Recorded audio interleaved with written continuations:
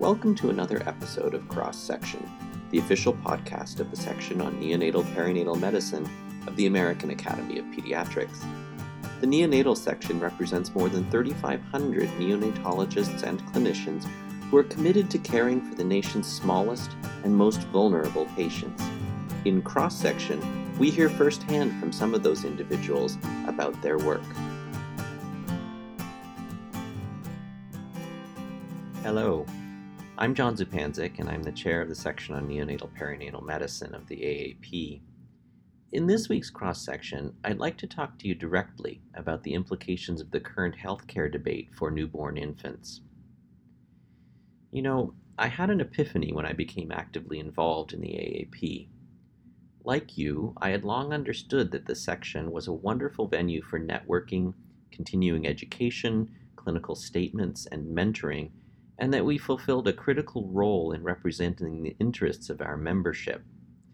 But it was only after witnessing the ongoing involvement of the organization in national discussions of health and policy that I came to understand that the AAP is also one of our most important institutions of public health. Every day in Washington and Chicago, more than a dozen individuals work tirelessly to monitor national priorities concerning children on our behalf, connecting policymakers with pediatric expertise, influencing the course of legislation, and engaging media and the public to ensure a full understanding of that process. In the past few years, their efforts have contributed to the passage of the Affordable Care Act and the bipartisan reauthorization of the Children's Health Insurance Plan. Children have benefited enormously from these programs, and arguably our patients most of all. NICU graduates have a very high prevalence of chronic physical, psychological, and emotional conditions, and they must have access to health care to optimize their outcomes. It was therefore an incredible accomplishment that the proportion of children without health insurance fell from 9.3% in 2008 to 4.8% in 2015. And in some states, like my own state of Massachusetts, it's now as low as 1%. Moreover, the coverage is meaningful. Children are guaranteed a package of essential health benefits, including mental health care, emergency treatment, and prescription drugs. Those same safeguards ensure that maternity care is provided so that our services are less likely to be necessary in the first place. Following delivery, newborn coverage is ensured, and after discharge, the early and periodic screening, diagnostic, and treatment program means that our patients are monitored with regular checkups so that they receive timely and effective interventions.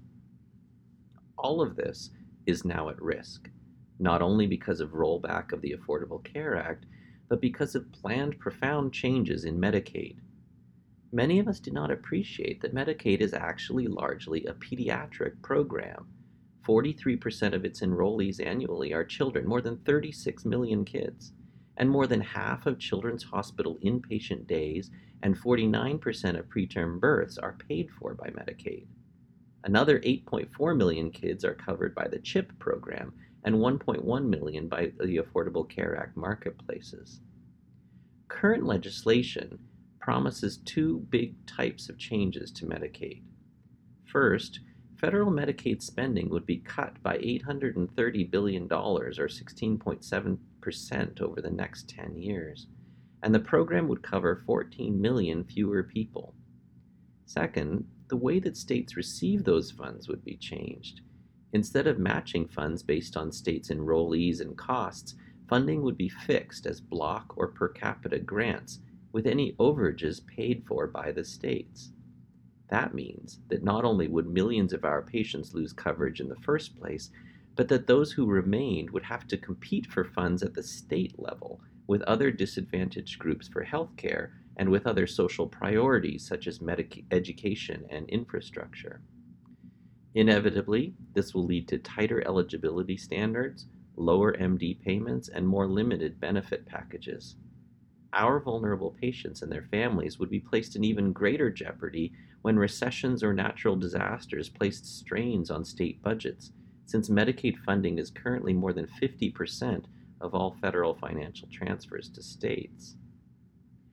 Beyond these Medicaid changes, neonatologists would also see an adverse impact from a repeal of the Affordable Care Act, The majority of our most vulnerable patients have pre-existing conditions, including cerebral palsy, neurosensory impairment, chronic lung disease and asthma, autism, and mental health disorders. The current plan might prohibit explicit exclusion for such conditions, but foregoing so-called community rating would allow exceedingly high premiums to be charged, effectively preventing families from gaining access. The solutions suggested for this, notably high-risk pools, are widely considered by health policy experts to be inadequate to the task. Even for patients without a pre-existing condition, the lifetime limits on coverage prohibited by the ACA could be reinstated. Prior to the ACA, more than 105 million individuals had plans with lifetime caps, and many of us can remember when patients would reach their lifetime limits prior to discharge from the NICU.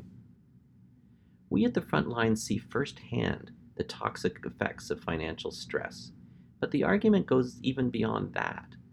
Compared to children without insurance, those enrolled in Medicaid are more likely to get checkups, miss less school, graduate, and enter the workforce than their uninsured peers. Healthy children are the cornerstone of a healthy society and economy, and we can make children healthier through access to care. So, what can we do about it? Well, in a word, participate.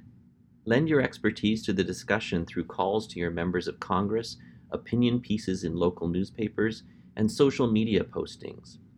Resources for action, including a toolkit, can be found at federaladvocacy.aap.org. Remember that pediatricians are widely respected by the public, and contributing your opinions will help to show that this is a debate about the best policies for children, not about party politics. These issues are relevant to us not only as citizens, but as newborn providers as well. Many of you are talking about them already and working to draw attention to them. If you coordinate your individual efforts with your 3,500 colleagues in the AAP section on neonatal perinatal medicine and with the 64,000 pediatricians in the AAP, you will speak not only clearly and credibly, but also very, very loudly. I look forward to joining my voice with yours. Thank you.